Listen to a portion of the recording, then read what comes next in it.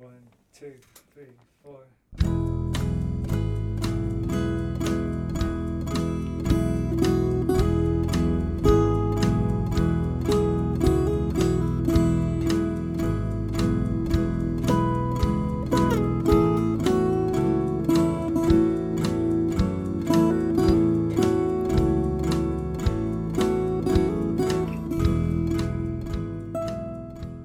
You are listening to Skylit, the Skylight Books podcast.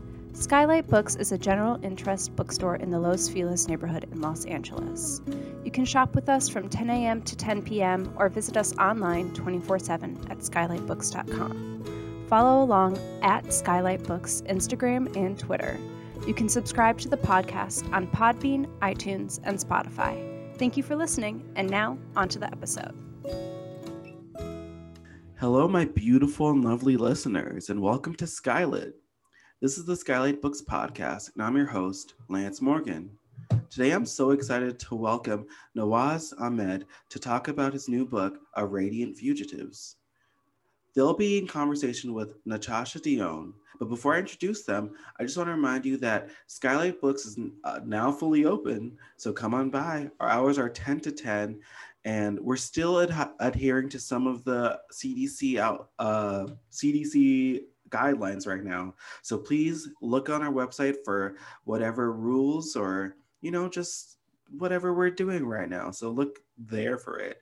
We're still available for online ordering at www.skylightbooks.com. So check that out and come on and pick up your books there as well. Nawaz Ahmed was born in Tamil Nadu, India. Before turning to writing, he was a computer scientist researching search algorithms for Yahoo. He holds an MFA from University of Michigan, Ann Arbor, and is the winner of several Hop Awards. He is the recipient of residencies at McDowell, Yaddo, Deresi, and VCCA. He's also a Kundiman and Lambda Literary Fellow. He currently lives in Brooklyn. Natasha Dion is the recipient of a Penn Center USA Emerging Voices Fellowship and has been awarded fellowships and residencies at Yale, Breadloaf, Dickinson House in Belgium, and the Virginia Center for Creative Arts.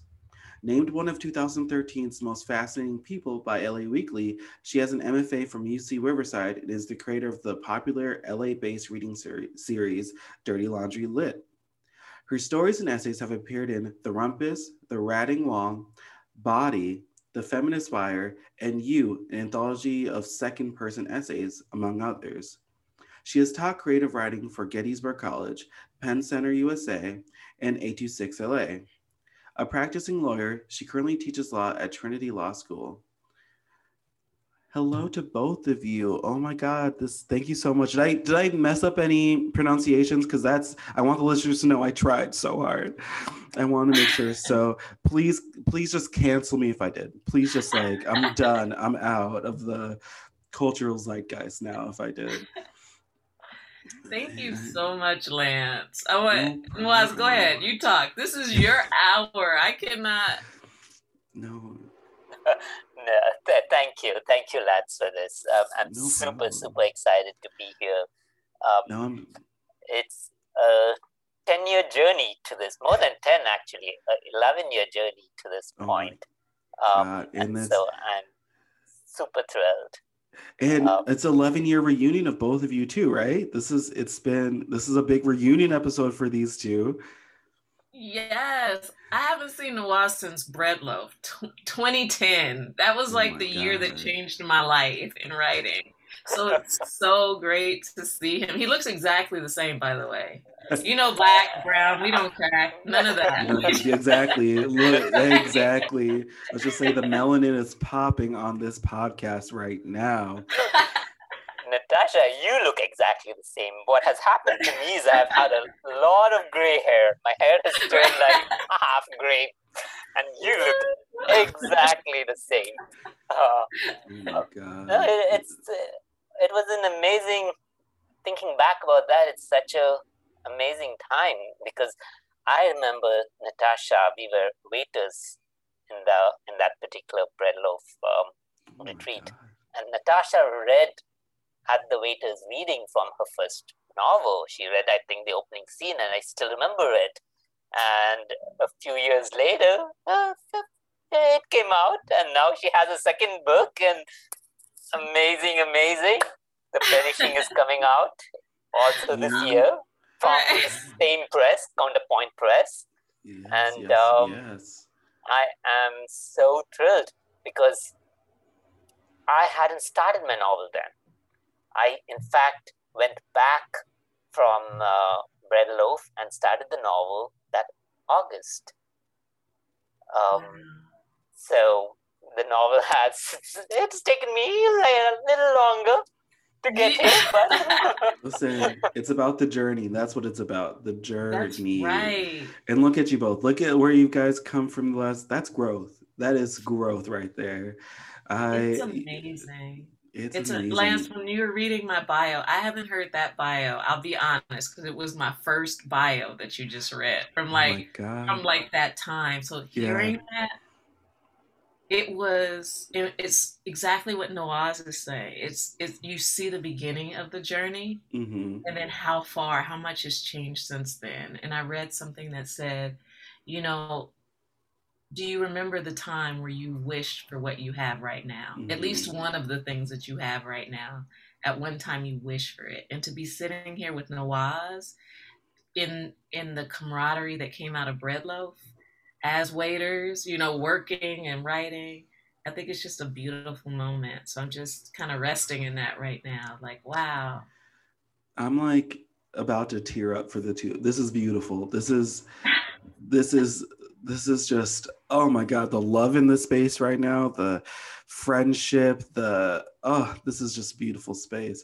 But before we just continue, just because I want to gush over the two of you and all of this history that you two have and the journey you both been on. I want to let Nawaz read from this book first, so we get to hear the wonderful book too. And I know the listeners are all leaned in now, ready to go. So Nawaz, I'm going to let you take it away with your reading. Okay.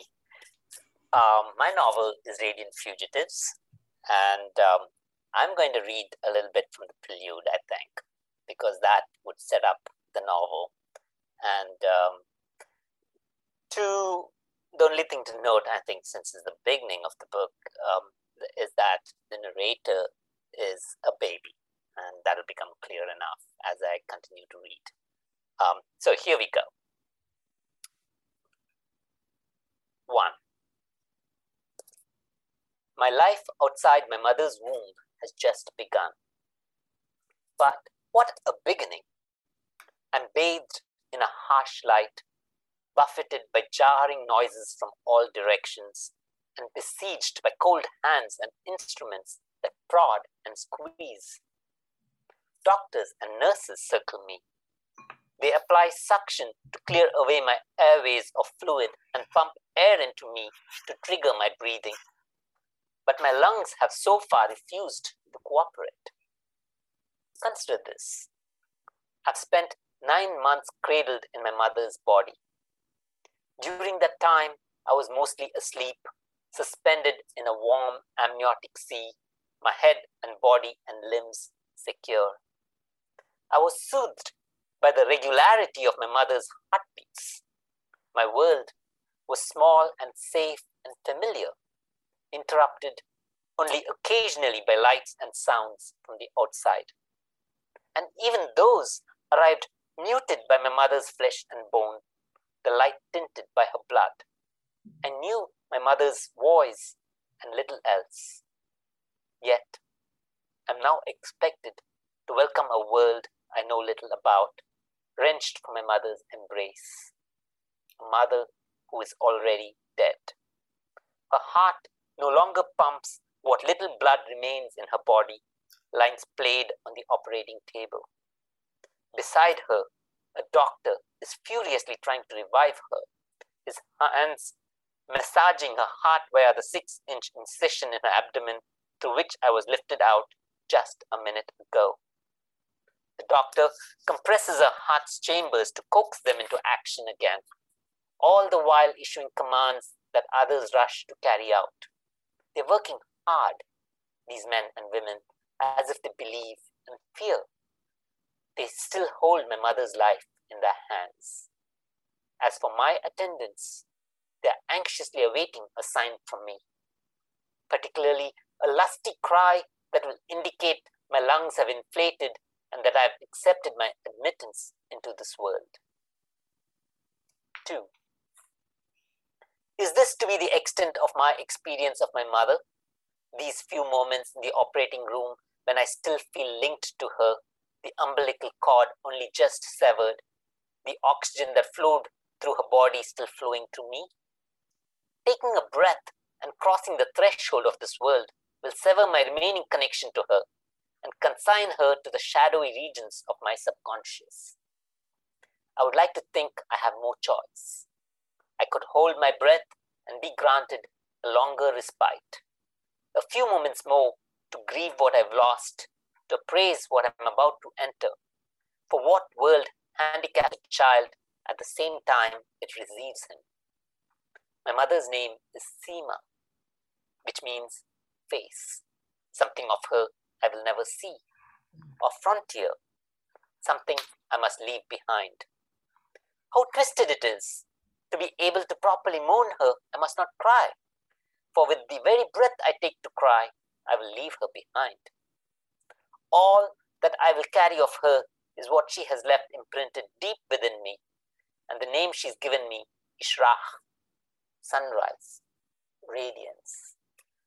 I'm now going to skip a few sections that talk about how he's conceived on the eve of the separation of Seema, his mother, and his father Bill, and move on to the end of the prelude.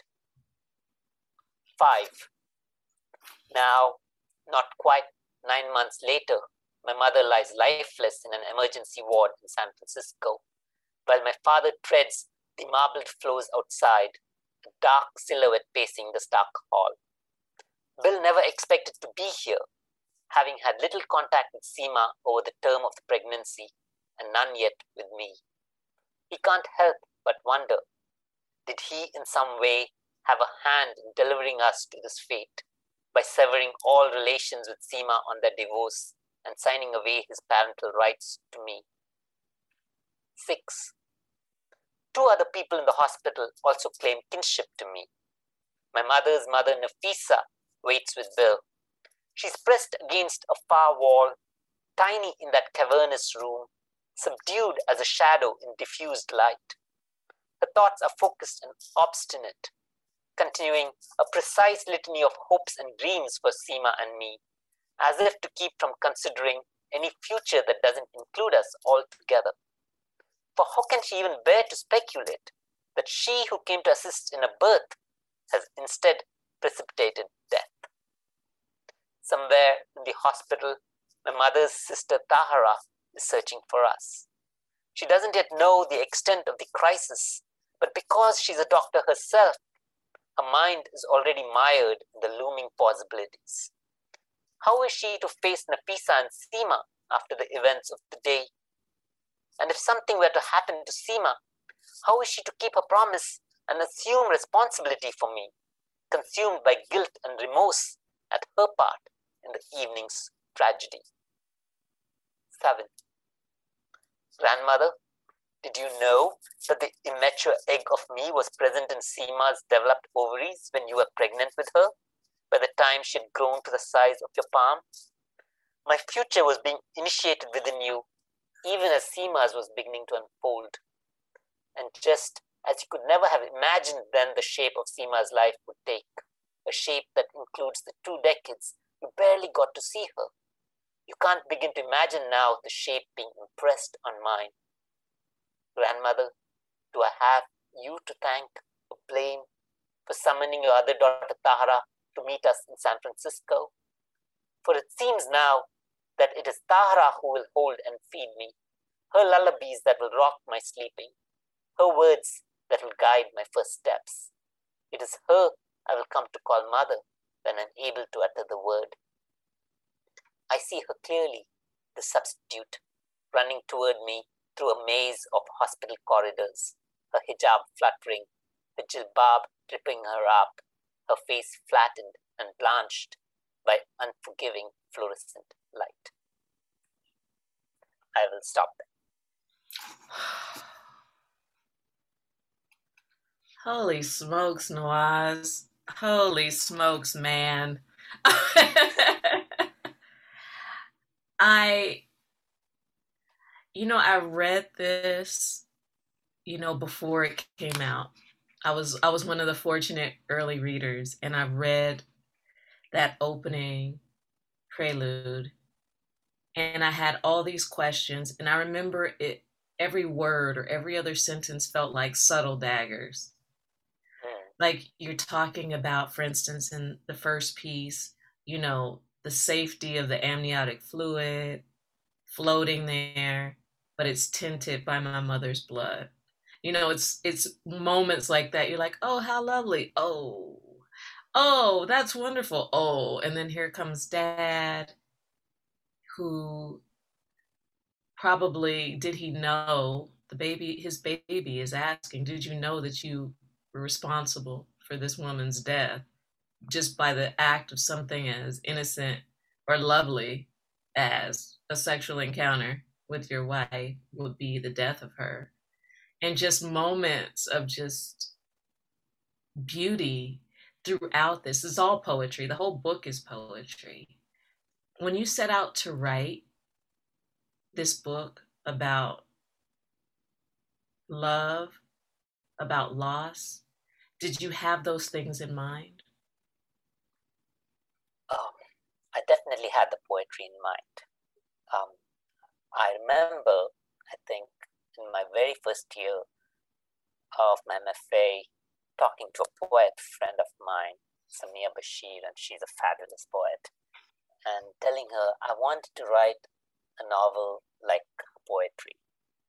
So I think I've always, I think, wanted to write a poetic novel, because I feel like poets approach novels in different ways.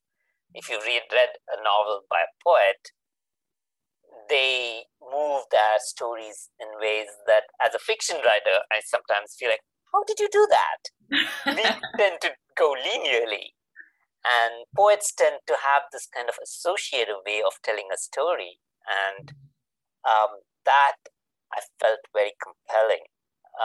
And I did want that for my novel, to have that kind of feeling of association where things can move from one to another. And I don't know if I managed to pull it off completely, because I'm still a fiction writer and I still feel the plot. You did it, friend. You did it, friend. Let me just interrupt you talking and talk over your vocals right now. You did that shit. You did it. Okay, that is so good to hear. Yeah, because my first love was poetry. When I started writing back at Cornell, when I came for my PhD in computer science, the first writing class I ever took was a poetry class. And I wanted to write poetry, and at some point, I don't know why, I turned to fiction. Maybe because I thought I can't be a poet. I'm not good enough to be a poet, so let me write fiction. And I know you're a fiction writer and you write so beautifully, so I'm not trying to put us down as fiction writers, but I think poets do something else with language that is amazing. They can say something that it takes us the whole novel to say, and they can do it in one sentence. And I'm like, you know what? F you all. F you. I agree. And they have so much more fun, I feel, doing that. It's like, you don't have to write 600 pages. Okay. And you can do what I do. Good job. Out like that. I love it. Okay, wait, but let's back it up a little bit, because you just dropped this bomb. Yeah, after my PhD from Cornell. I mean, excuse me, that wasn't even a humble brag. I can't even say it was like it was just like it just was, right? You get a PhD in computer science from Cornell. How the heck did you find poetry? What drew you? The real question is what drew me to computer science? Ah. PhD at computer science at Cornell. That's the real question. What drew me to PhD at computer science at Cornell was because I felt in India, where I had just done my undergraduate in computer science, I had felt that there was very little way of being who I wanted to be, which is this other person, this writer, this explorer, this even this gay man. So there were so many things that I felt I couldn't be in India at that time. And what drew me to a PhD was also a chance to get out, because that's one of the ways you could get out of a country, by going for a graduate study in somewhere else, somewhere that they would actually give you a visa and support you, which is essential. Otherwise, it's like impossible for someone from India to get to the US. At least it felt like that then. Yeah. So I did come ostensibly to do a PhD at computer science, but what I did at Cornell and why I chose Cornell was because they claimed at that time that you could do a minor in some other field you wanted. And I ended up doing a minor. I wish I could say poetry now, but I actually did one in modern dance, which is a different story. You just went all out. Okay, you were just like, I'm doing dance. You do a little hip hop. Did you do? No, it was very modern. It was Cunningham style of dance, which is very. I tell you, I've never danced before, and had it in poetry before, but had never danced before. So I'm gonna age myself, but I can see you like doing a little bit of pop locking, a little crunking. I can see you doing it. No, forget modern dance, forget poetry. I'm living my best life. I love that. Oh. So yes, so that's how I came to poetry. I took one class in poetry. I did many more in dance, but I thought poetry I could do by myself. I don't know why I thought that. Hubris, I think.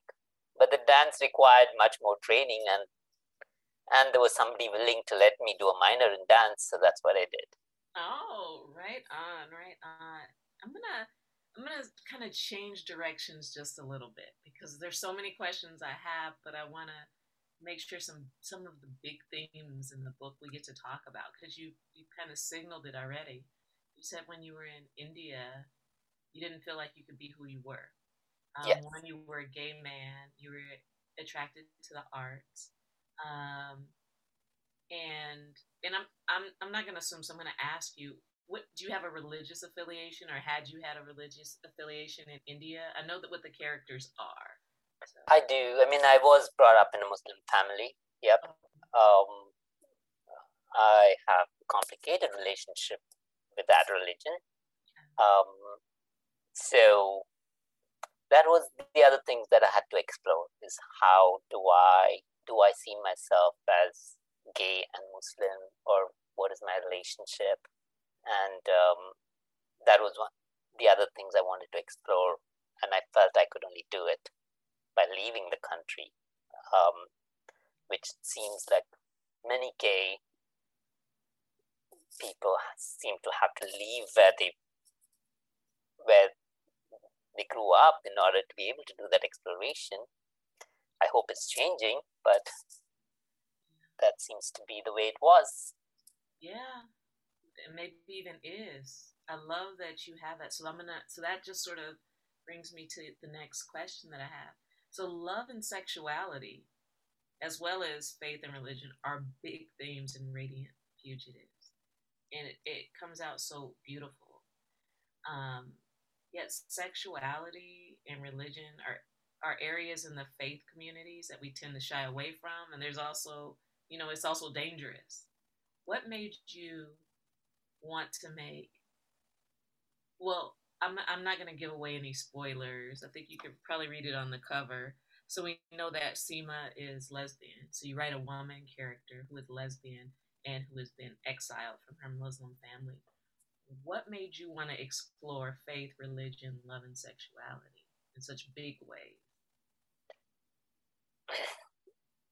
I think I was definitely looking for ways to explore my sexuality and my relationship with my faith,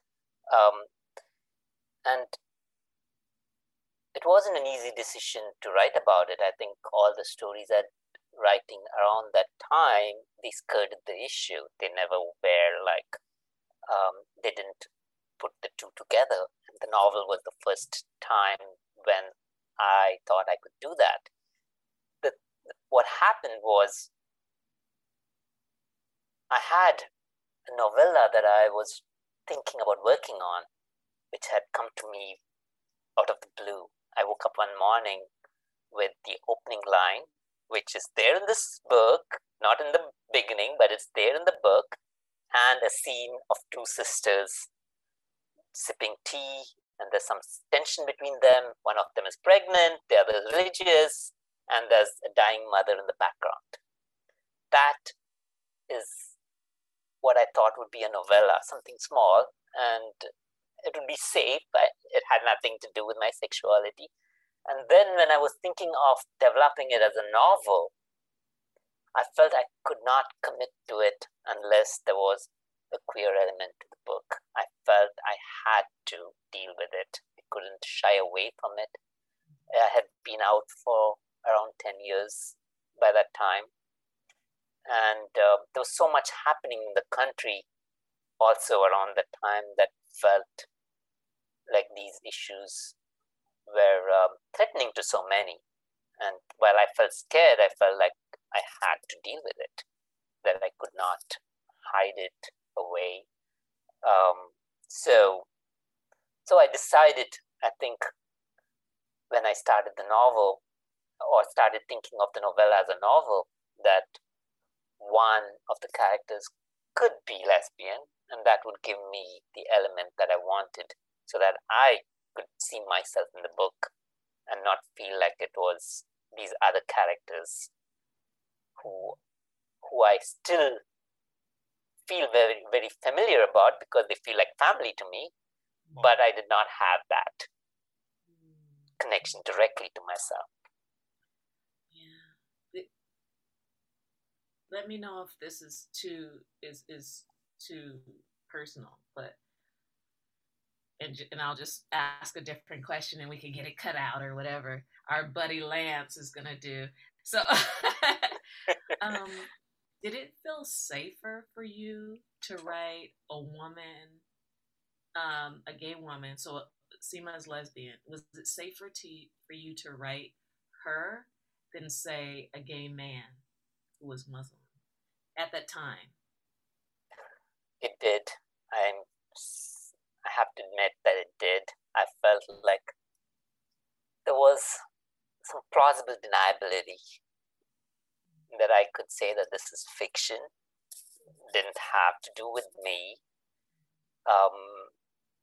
So that was one way of feeling safer. And the other way was, I don't think I was ready then to talk about myself or about my own sexuality. It seemed easier to talk about someone else's. I don't know if, it would have been a different book with a gay man in it. But I still felt there was, as I said, the opening line and the scene that I'd woken up with felt so real to me that it felt like it was an omen, like this is something you should be doing, that this story had to be written. And so I was trying to see how could I commit to the story and still make it about what I wanted to talk about as well. Yeah, well, congratulations again. I mean, I saw it, I felt it. I was that baby in the room. I was like, okay, everything's cool. It was so, it was so real. It was almost like a memory. when writers write really well, it's like they imprint a memory as in your mind as if it really happened to you. And I felt that. I felt like it was an imprinted memory. And thank you for what you said about why we write. And I think there was a writer I recently heard, or a poet, of course it's a poet who said this, who said, I write to hide secrets. I can write, I can hide my secrets in my pages. And I think, right? And I think of that as a fiction writer. You can write about whatever, in a way that's still the truth. And that's what I think you really pulled off. So even though it's a woman, even with that she experiences her life, her queerness with her husband, her soon to be ex-husband, I think you really pulled it off brilliantly and truthfully. So thank you for that. But to make it even complicated, because I appreciate also the intersectionality of your book. So it's faith, it's faith and religion, it's sexuality, it's also about love and motherhood. But then there's the dad, the father of the baby, is a Black man. What brought you to choosing a Black male as a character?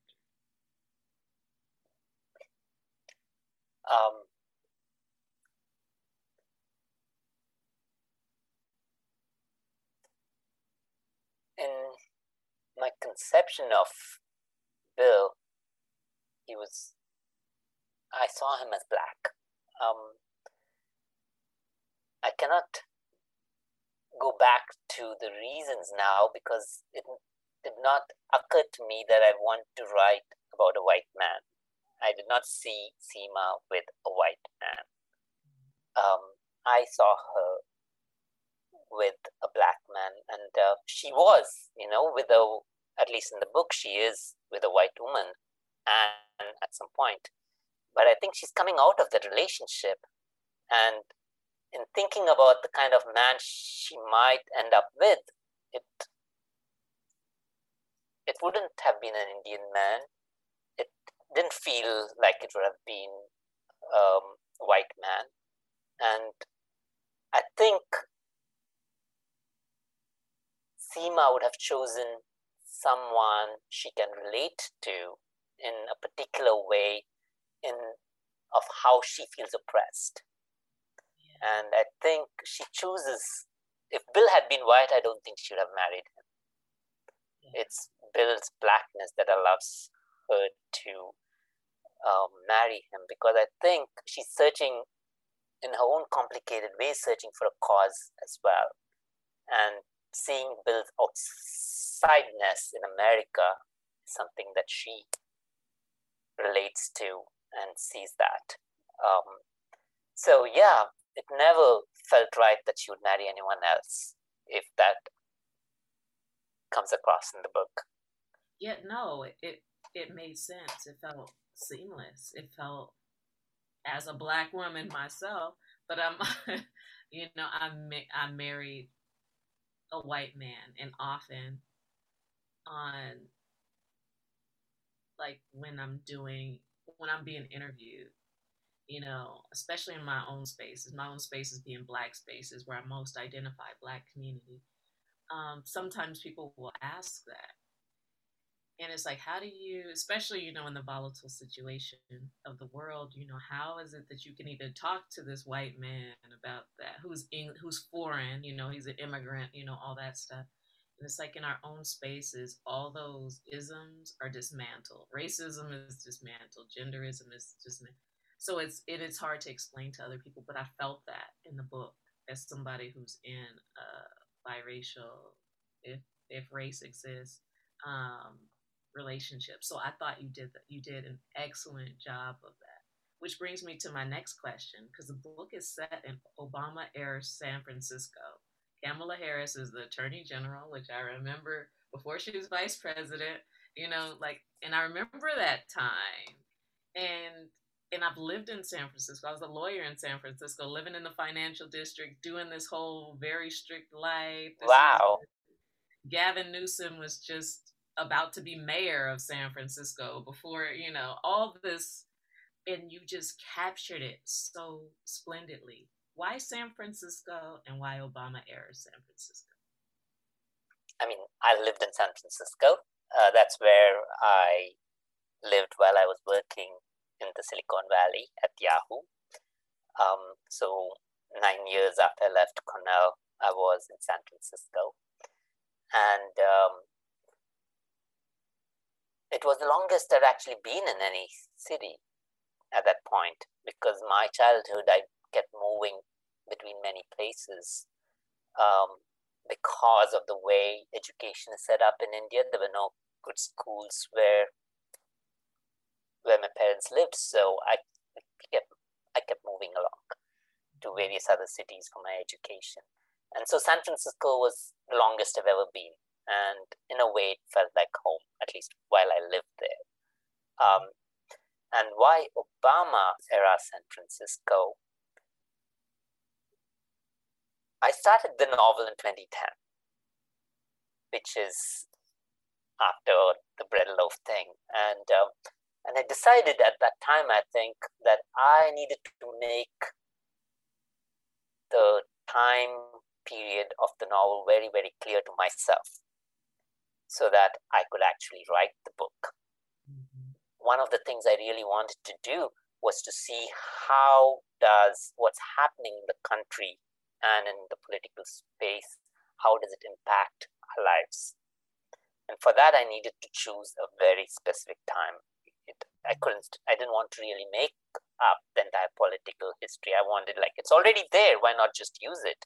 And so I decided that I was going to set it at 2010.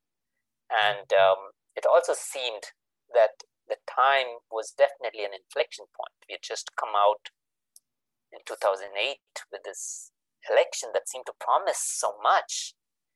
And within 2 years, it seemed like some of that promise was crumbling. And I think I was afraid. I wasn't sure where the country was heading, and I'm still not sure where the country is heading. But definitely in 2010, I remember feeling frightened, especially there was a lot of anti-Muslim sentiment rising up again. There was this whole Ground Zero mosque controversy that was being whipped up at that time. There was also the marriage equality fights that had started, and lots of states were gearing towards trying to add bans to their constitutions. And in the background was Obama promising change and hope. And it was like, how are these things going to work together? And is change and hope possible or not? And so I think when I began the novel, I was like, let me put it here, putting a pin here and seeing what is this hope and change, and how is it going to interact with these characters' lives. And I wanted the pressure of what was happening in America at that point to fall on these people. It's like, do they manage to stand up to it? Do they crumble under it? What happens to these people when there's so much in the outside world that impacts them? And that was one of the things that I was also thinking a lot about. Just because it was affecting me, I was both Muslim and gay, and also a person of color, and so proud of having Obama in the White House, and then wondering what is the future going to be like. And and the book was still written when in 2016 we had Trump come to the White House, and it was like, this was what I was afraid of. And that is where some of the fears in the book, I think, are there in the book. They were like this. They were still tentative, but they were there in 2010 when I set the book. So I'm glad that you talk about that too, the way, through an era the Obama era. There's so much hope, but we also, it's like looking in your peripheral vision and you see the little monsters getting stronger and getting closer and closer. But you're like, nope, I'm going to stay focused straight ahead. And it felt, even though you feel the weight of what's happening and you could see this shift. I remember being at a dinner and I remember for a long time I was thinking, there's no way Trump can win. There's no way Trump can win, until I was sitting at this table. And the people, not Black, I was the only Black person at the table, but the way they were talking about, oh yeah, well, he's not so bad. He's not, it was just the language. And I remember as it went around the table, I was thinking, am I the only sane person at this table? This was months before the election. And then I thought, oh my God, this man is going to win. And I ended up writing this essay called How to Brace for Impact, because I was terrified for the world. Wow. It felt like when you reading this novel, I'm going to try not to cry right now, and I'm not going to give away spoilers. But when I read the ending of this book,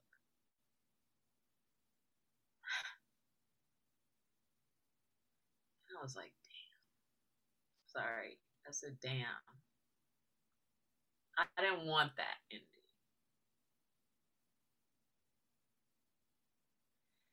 And then you turned around so brilliantly.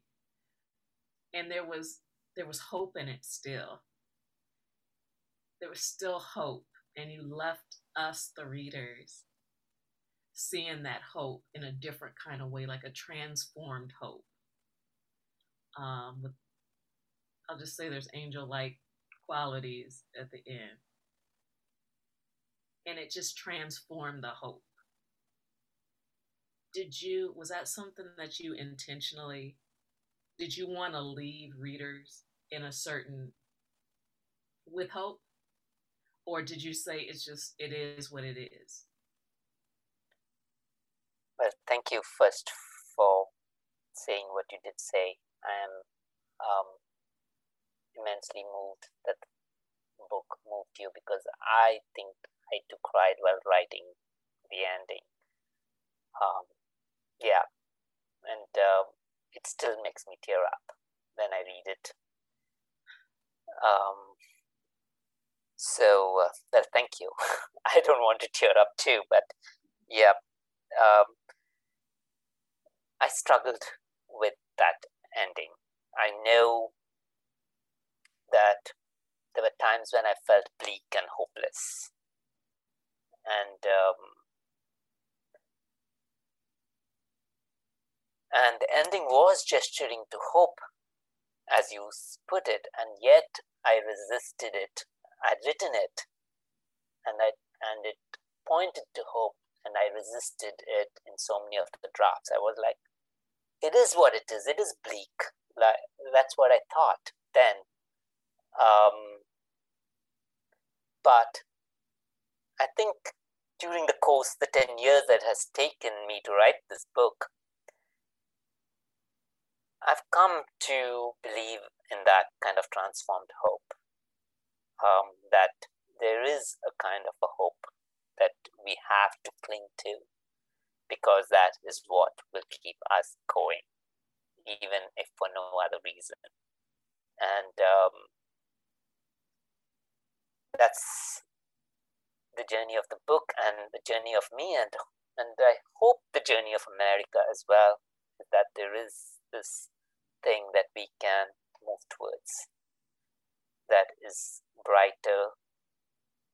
And that, I think, is where the title Radiant Fugitives comes from, is that we are all trying to move towards this light in some way, and there is hope in that light, and there is hope in that journey towards that light.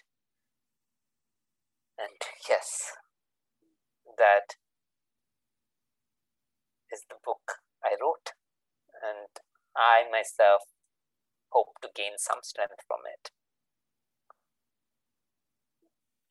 Thank you so much, Nawaz, and just thank you, Skylight, for bringing us together. Every week I say this, and I want the listeners to know I mean this every time I say this, every week, every time I do the podcast. Run, do not walk. Run to go grab this book, because from what I've heard today, from listening to you both talk about it, the emotion, this emotional journey I went through. I don't know about the YouTube, but I was just like, every second I was like, oh my God, I'm like tearing up right now. This is so beautiful. I know our listeners, wherever you're listening from, I know you're feeling that emotion too. So run to go grab a copy of this book. It is important. It just, what an important book. Thank you so much, Nawaz, for writing this book. And yeah, I know me and Natasha are just both feel that, right? We both feel that right now. Just wow. Thank you for writing this, and thank you for, I don't know, for just putting this out there, putting your soul out there in this way. What a beauty. And I am so sad. I'm so sad to be the person who has to end this podcast, because this episode has been so special. But I have one last thing to ask the both of you. Do you have anything you would like to say to the independent bookstore community as a whole, and the Skylight community? Which wraps up that community too. It includes that. But yeah, do you have anything to say to them? First, I would love to thank you, Skylight, for having me, and Natasha, for this beautiful conversation, and to talk, and thank you too to the independent booksellers all over, because you were the ones who carried all the books I read. Trying to find those books that you couldn't find in Barnes and Noble or any of the big things. We came here in San Francisco. You were our lifelines, the independent bookstores. I remember going to things like City Light and different light. Why am I blanking on it? Anyway, Books Inc. And there were all these wonderful books that carried the books that I felt spoke to me directly. And I am incredibly thankful for that community, for the kind of books that they carry, and for their commitment to bringing all these stories out. No, thank you for that. Thank you for that. And Natasha, I'm so sorry. I think I interrupted you for a second there. No. I'm over here crying. I'm not even PMSing. I'm just crying. I don't know. It's just crying. I'm just emotional, because I would want to say the same thing that I'd say to Nawaz with this book, because you had to carry this book for 10 years. And I just want to say thank you for not quitting on her, on Radiant Fugitives, because there's so many times where we just want to quit. We're like, forget it. It's not going to move anybody. What am I even doing? And you finished that shit. And I thank you for it, because it changed me and helped me to see another world. Like, when do I get to see inside an Indian Muslim family? Never. No matter who I know, but you get to know so intimately.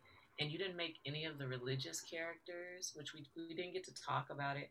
But like Tahara, we didn't get to talk about how she was super devout, but she wasn't stereotypical. She wasn't, you still understood her. And for the bookstores, oh my God, you guys are the flagships of hope. Talk about fostering hope.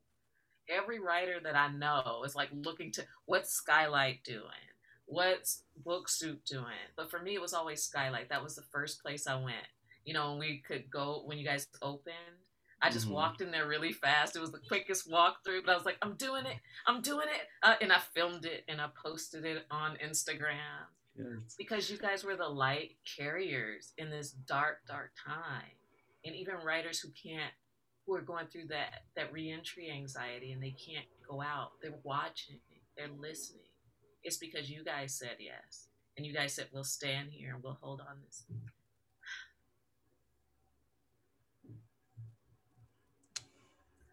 Just grateful.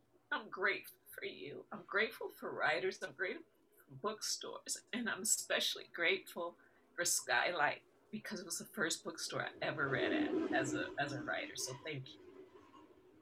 Oh my God. I'm gonna start crying. It's coming to me too. Oh my God. Well, I have no better ending than that. I have no better way to end this than that. So to all my listeners, go out to buy Radiant Fugitives. It is on sale right now at Skylight.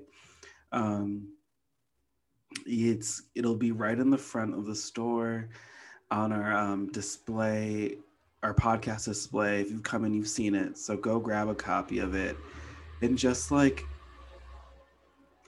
fall in love with this book. It has the most beautiful cover, one of the most beautiful covers I've seen, so you won't miss it. Go grab yourself a copy of this book. And to my listeners, you know what I'm going to say, but you have a beautiful rest of your day and come back next time. Bye. Thank you for listening to the Skylight Books podcast series. Please don't forget to visit our website at skylightbooks.com and make sure to follow us on Twitter and Instagram. Also, don't forget to subscribe to this podcast for more author talks and bookseller conversations. You can find us on Podbean, iTunes, and Spotify. Stay safe and healthy, and we hope to see you back in our store soon.